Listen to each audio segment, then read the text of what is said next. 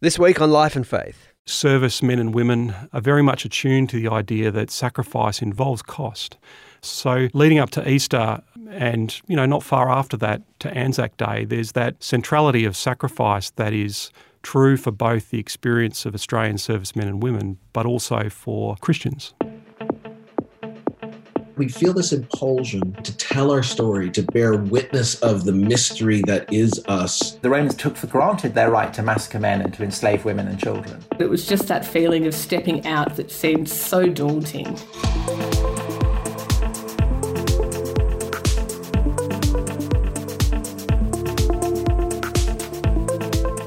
Welcome to Life and Faith from CPX. I'm Simon Smart. This week we're repeating an episode that first aired in 2017 at a time when Easter and Anzac Day were very close together. Now that doesn't happen every year, of course. We've written and spoken about the connections between Easter and Anzac Day before. Now Anzac Day has become almost a sacred day in Australia. And so thinking about how those 2 days resonate with each other feels like an interesting exercise to us. The war in Ukraine might also add a layer of pathos to this week's episode. So, from Life and Faith in 2017, The Cost of Sacrifice. This is an interview that Natasha and I did. We were coming up to Easter, and I remember trying to explain the Easter story to my kids when they were little, and this is not easy. This is not a kid's story.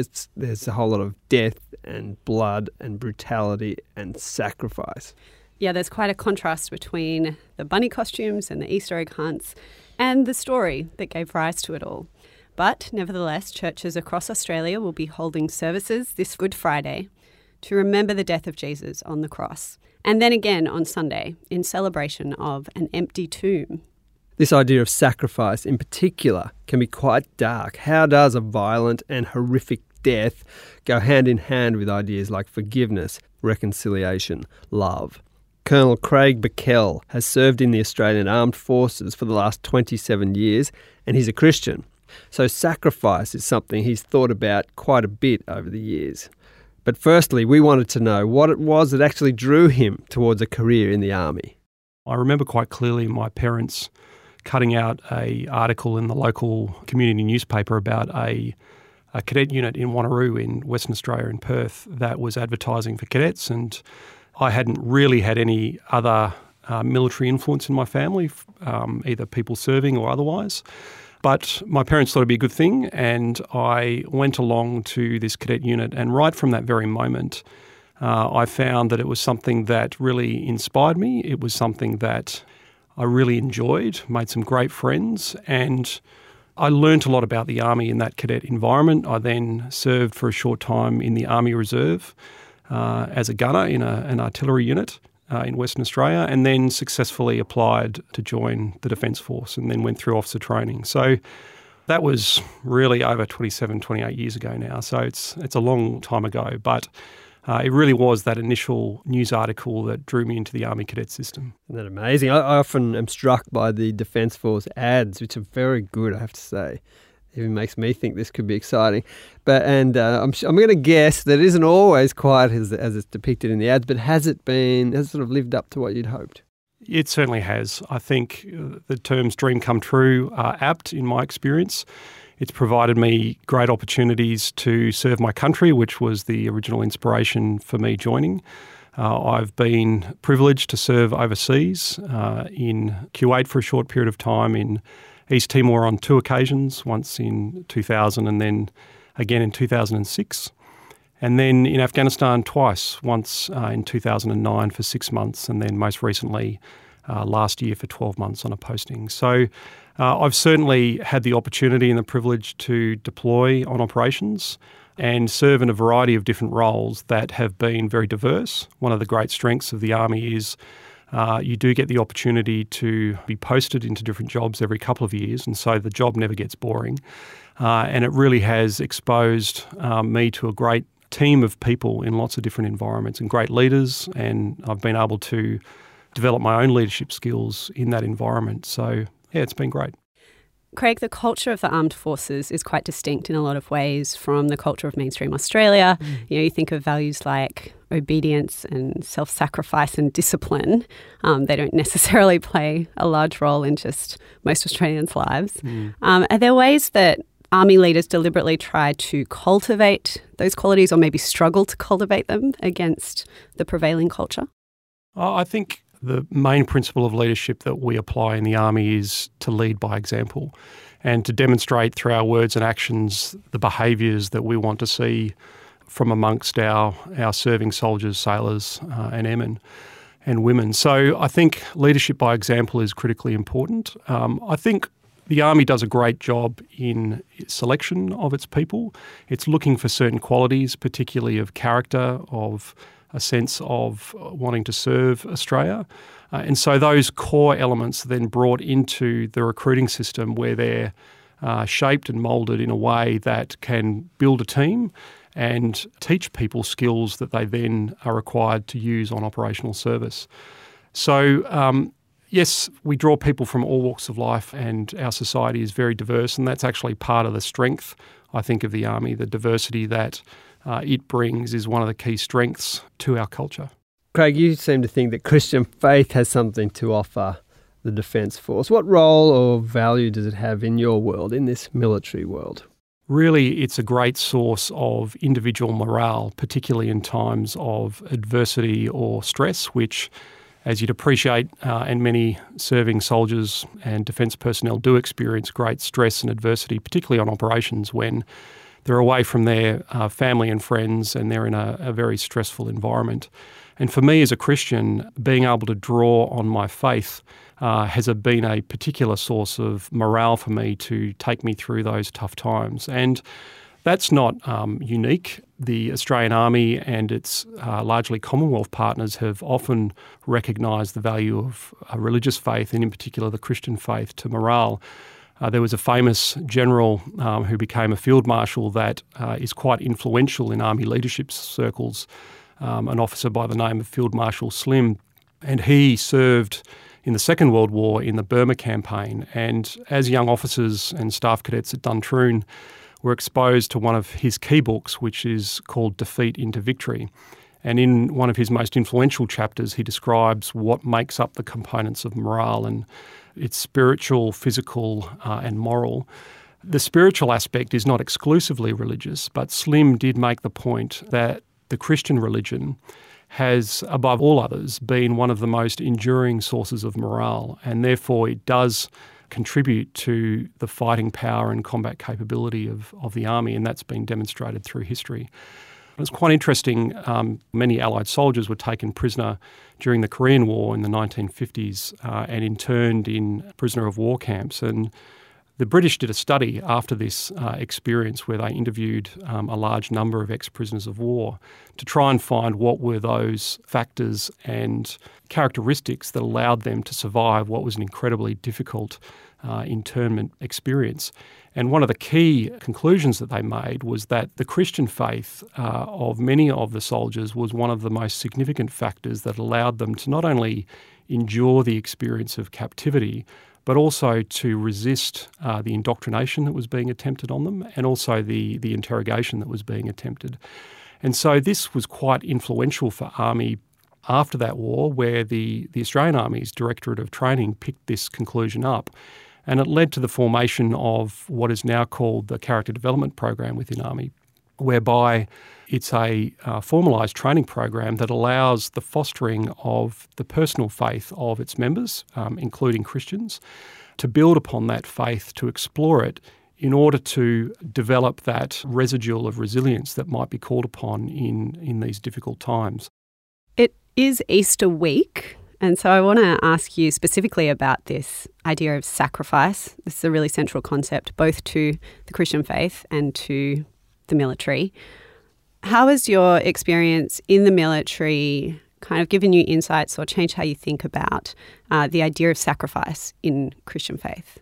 Yeah, that's a good question. I think sacrifice implies that there's a cost. There's a cost to something. And I think most, if not all, servicemen and women, particularly those that might have experienced operational service overseas, And importantly also their families that they've left behind and their loved ones have experienced the idea of this service costing something, be that not being able to see their loved ones on a regular basis because they're deployed, or physical or mental or what some are calling moral injuries that come from operational service, and indeed up to the point of sacrificing one's life.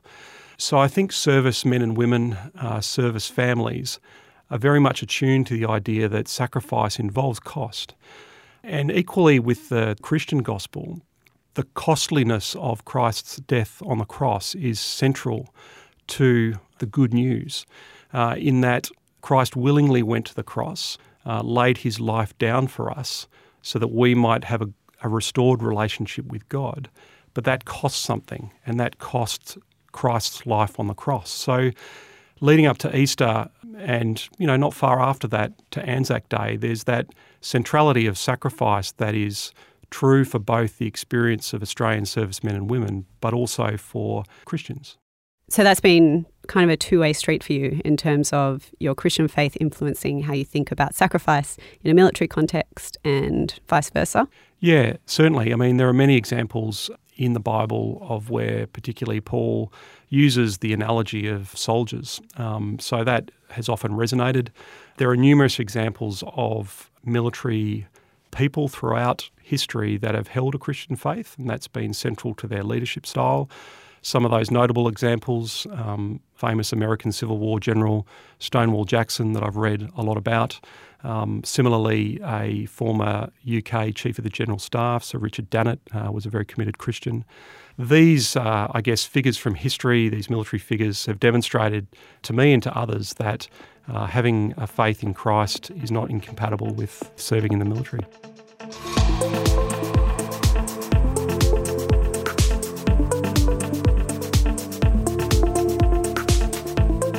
You're listening to Life and Faith from the Centre for Public Christianity. We're speaking with Craig Bickell. He's a colonel in the Australian Army and a Christian. And his journey to faith involved a stained glass window, something called warrior's guilt, and meeting the love of his life. I guess to set the scene a little bit, I grew up not really having a true understanding of the Christian gospel. I went to an Anglican boys' school in Perth. Learnt the virtues of the Christian faith, started to meet people in my career and outside that were great and positive role models from a Christian perspective, in that they modelled values that I aspired to, things like, adherence to an ethos of duty and of honour and of country that I'd read about and wanted to emulate. And that's, I guess, what first intrigued me about the Christian faith. I'd also met my now wife, Tracy, who also intrigued me, given her real, true and strong faith. Is it because of her that I understand you did go to church for some time but didn't think of yourself as a Christian? Yeah, absolutely. I basically said, look, I'm happy to investigate Christianity, and people clearly held these beliefs very strongly and with great integrity. And so I thought that, it's the right thing to do to understand the Christian faith that people adhere to. So I started going along to a church, and I also started investigating the historical reliability of the Gospels. And I was a historian. I'm a historian by background academically. And so having some confidence that I could rely upon the Bible from a historical perspective was really important to me personally. So I investigated that, and I came to a point where I had been convinced of the historical reliability of the Bible. We have more evidence for what is written in the Bible than we do for other things that we take for granted in history, such as, from a military example, Caesar crossed the Rubicon. That was really influential in convincing me of the historical reliability of the Bible. So God, I guess, took me on a journey for about 10 years, and it was, I think, at the end of 2002 where really this all came to a head, where I started experiencing what some people might characterise as the guilt of the warrior. And I don't want to make too much of this in terms of my own personal experience. I've never experienced being shot at where many of the ADF personnel have. But I certainly experienced the complexities of operational service and supporting people deployed on operations. And I remember reading a book that was quite influential in the profession of arms. It's a book called Gates of Fire by Stephen Pressfield, and it's a historical fiction, and it talks about this sense of the warrior's guilt. And if I can read briefly a short section from that book, and it's, "There is a secret all warriors share, so private that none dare give it voice, save only to those mates drawn nearer than brothers by the shared ordeal of arms. This is the knowledge of the 100 acts or omissions where he or she has fallen short. The little things that no one sees. The comrade who fell and cried for aid. Did I pass him by? Choose my skin over his? That was my crime, of which I accuse myself in the tribunal of my heart, and there condemn myself as guilty." And so I guess I was left with some of my experiences with that sense of guilt of the acts or omissions associated with my service. And so I was travelling with the then Minister for Defence back in 2002 to the Army's Recruit Training Centre down in Kapuka, where we train our soldiers. And the officer that was taking the minister around the base took the party to the chapel, which had been built in 1993 by Army engineers, or sappers as we call them. And I recall seeing at that time this stained glass window that was depicted there. And it depicts an image that many soldiers, Army in particular, could relate to and it would resonate with, and that it depicts a soldier who's clearly travelled a great distance. He's travelled down a long road. He's been patrolling, possibly trying to protect himself from some unseen foe. And he's got to a point where he's clearly exhausted. He can go no further. And the reason for that is because of the weight of the pack that he's been carrying for some time. And he's stopped and he's put his pack not just anywhere, but he's placed it down on a hill where clearly he'd started walking towards some time ago. And on that hill is the cross of the crucified Christ that is looking down upon this soldier. And this soldier has placed his pack down at the foot of the cross. And the pack is symbolic of the burdens of not only the duties and responsibilities that this soldier has in his job, but also, I think, is symbolic of some of that warrior's guilt that he feels that he can no longer carry. And that image is, I guess, is symbolic for me of a verse in Scripture, Matthew chapter 11, verses 28 to 30, where Jesus says, "Come to me, all you who are weary and burdened, and I will give you rest. Take my yoke upon you and learn from me, for I am gentle and humble in heart, and you will find rest for your soul. For my yoke is easy and my burden is light." And for me, that really struck me at the heart, in that I realised that I'd never really asked Christ for forgiveness. I'd never repented. I'd never really asked Jesus to be my Lord and Saviour. And so that was really what caused me to do that. That image was quite influential in my eventually committing myself as a Christian and asking Jesus to be my Lord and Saviour and to forgive me. And from that point on, I repented. I tried to right the wrongs that I'd done and re-establish relationships. And from that point on, it hasn't always been smooth sailing. There's always bumps in the road, but it's really given me a sense of assurance and has been the rock that has been the basis of my morale. Now, Craig, it's probably an obvious question to ask someone who's a Christian and in the armed forces. There's a strong thread in Christian thinking and a history of pacifism. And there's famously Jesus talked about turning the other cheek and loving your enemies and so on. Some Christian groups are dead against Christians fighting in the military. But how have you managed to process that and bring those things together? Yeah, well, these things have, vexed theologians and thinkers for a long time, and I am no theologian, but I've certainly read the Bible and tried to search for a Christian position on this, and I think it's illustrative that nowhere does Jesus command Roman soldiers to get out of the army and leave what could be implied by such a direction as a immoral service. He tells them to stop extorting from people. So there is that example. And there's also the example of the Roman centurion who converts to Christianity. And nowhere is it clear that he feels the need to leave his service in the Roman army. I'm not suggesting that it didn't get complicated for Roman Christians as they went forward, but there's no indication that he was called to leave his military service. As to the issue of warfare and the use of force, I take the command from Jesus to turn the other cheek to apply to me personally, to a wrong that may have been done against me personally, and to forgive my enemies. I think that there is a really strong and biblical argument that force can be used to protect others in the service of a legitimate authority. Two leading theologians, Augustine and St. Thomas Aquinas, grappled with this question and came to what has been termed the just war concept, that how can force be used justly?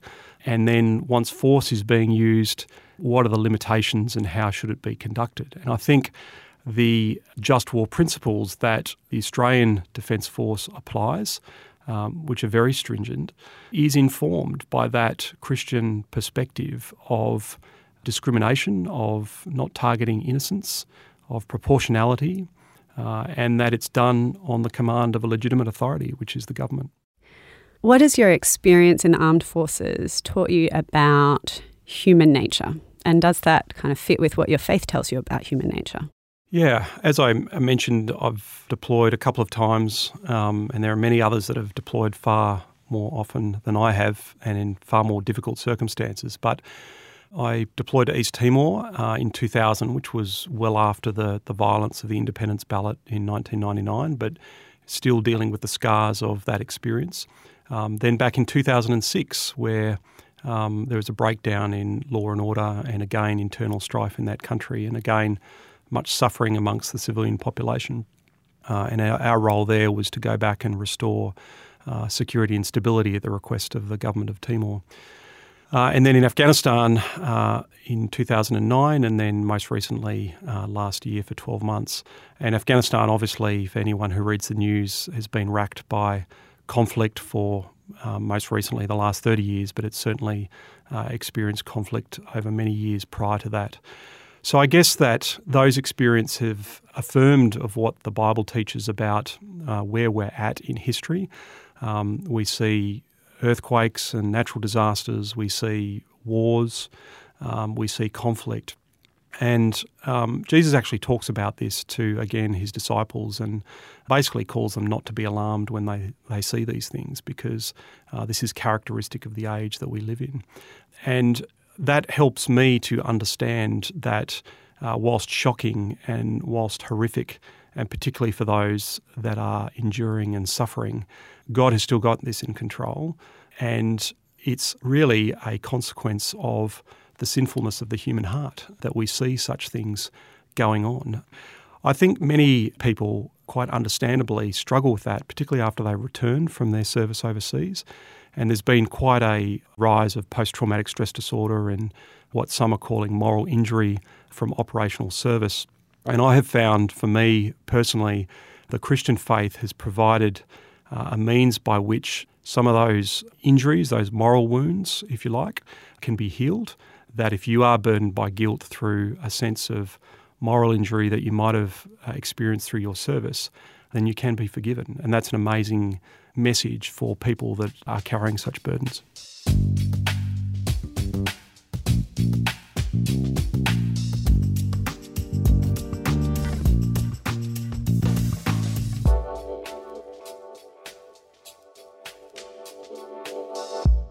Now, with Easter and Anzac Day pretty close together on the calendar, we didn't want to miss the opportunity to ask Colonel Buckell about Anzac Day too. So here he is, starting with how he'll be commemorating this day. Look, I will probably take part in a morning at dawn service with my family and then follow that up with marching in the parades in Canberra where I'm now posted to. Don't imagine there's much choice, is there? You have to do this, don't you? I'm going to the beach. No, look, I think there really is a desire to get out there, and I think it's a great thing that Australian society is recognising its servicemen and women in the way that they are on Anzac Day. So I'm looking forward to being part of it. You'll be gladly setting the alarm for 5 a.m. Yep, I certainly will. What does Anzac Day mean to you? Like, there is quite a significant link with Christianity there. Yeah, I mean, Anzac Day is first and foremost an opportunity for Australian society to recognise the service and sacrifice of its serving men and women through the various activities that go on. And it's only right that we do that. And I think there are some great parallels, again, on the issue of sacrifice, which are rightly commemorated on Anzac Day, and the parallels being with the Christian faith, that idea of Christ's sacrificial death on the cross. Sometimes I feel, being a member in uniform, that society can sometimes put us on a pedestal that we don't deserve. And so I try and, in my conversations around Anzac Day, not only acknowledge the rightful acknowledgement of the sacrifice of serving men and women, but point to what I consider to be a greater sacrifice, which is the sacrifice of Christ on the cross. And the reason why I say that's a greater sacrifice is because Australian servicemen and women serve for their Queen, their country and their comrades. And they do that willingly and they do that well. But Christ laid down his life for his enemies, which is just an incredible thing to do when I think about it. I don't think I could do that. I don't think I could willingly go to my death and lay down my life for the people that are completely opposed to what he had to come and say. And that's why that sacrifice by Christ is the perfect sacrifice and something that we should also remember, and we do at Easter, and also rightly commemorate on Anzac Day. And you'll see that in the hymns that are often sung and the passages from Scripture that are often spoken from. Well, it seems fitting that Easter and Anzac Day often, including this year, are fairly close together. Craig, thanks so much for speaking with us. Thanks very much for having us. Appreciate it.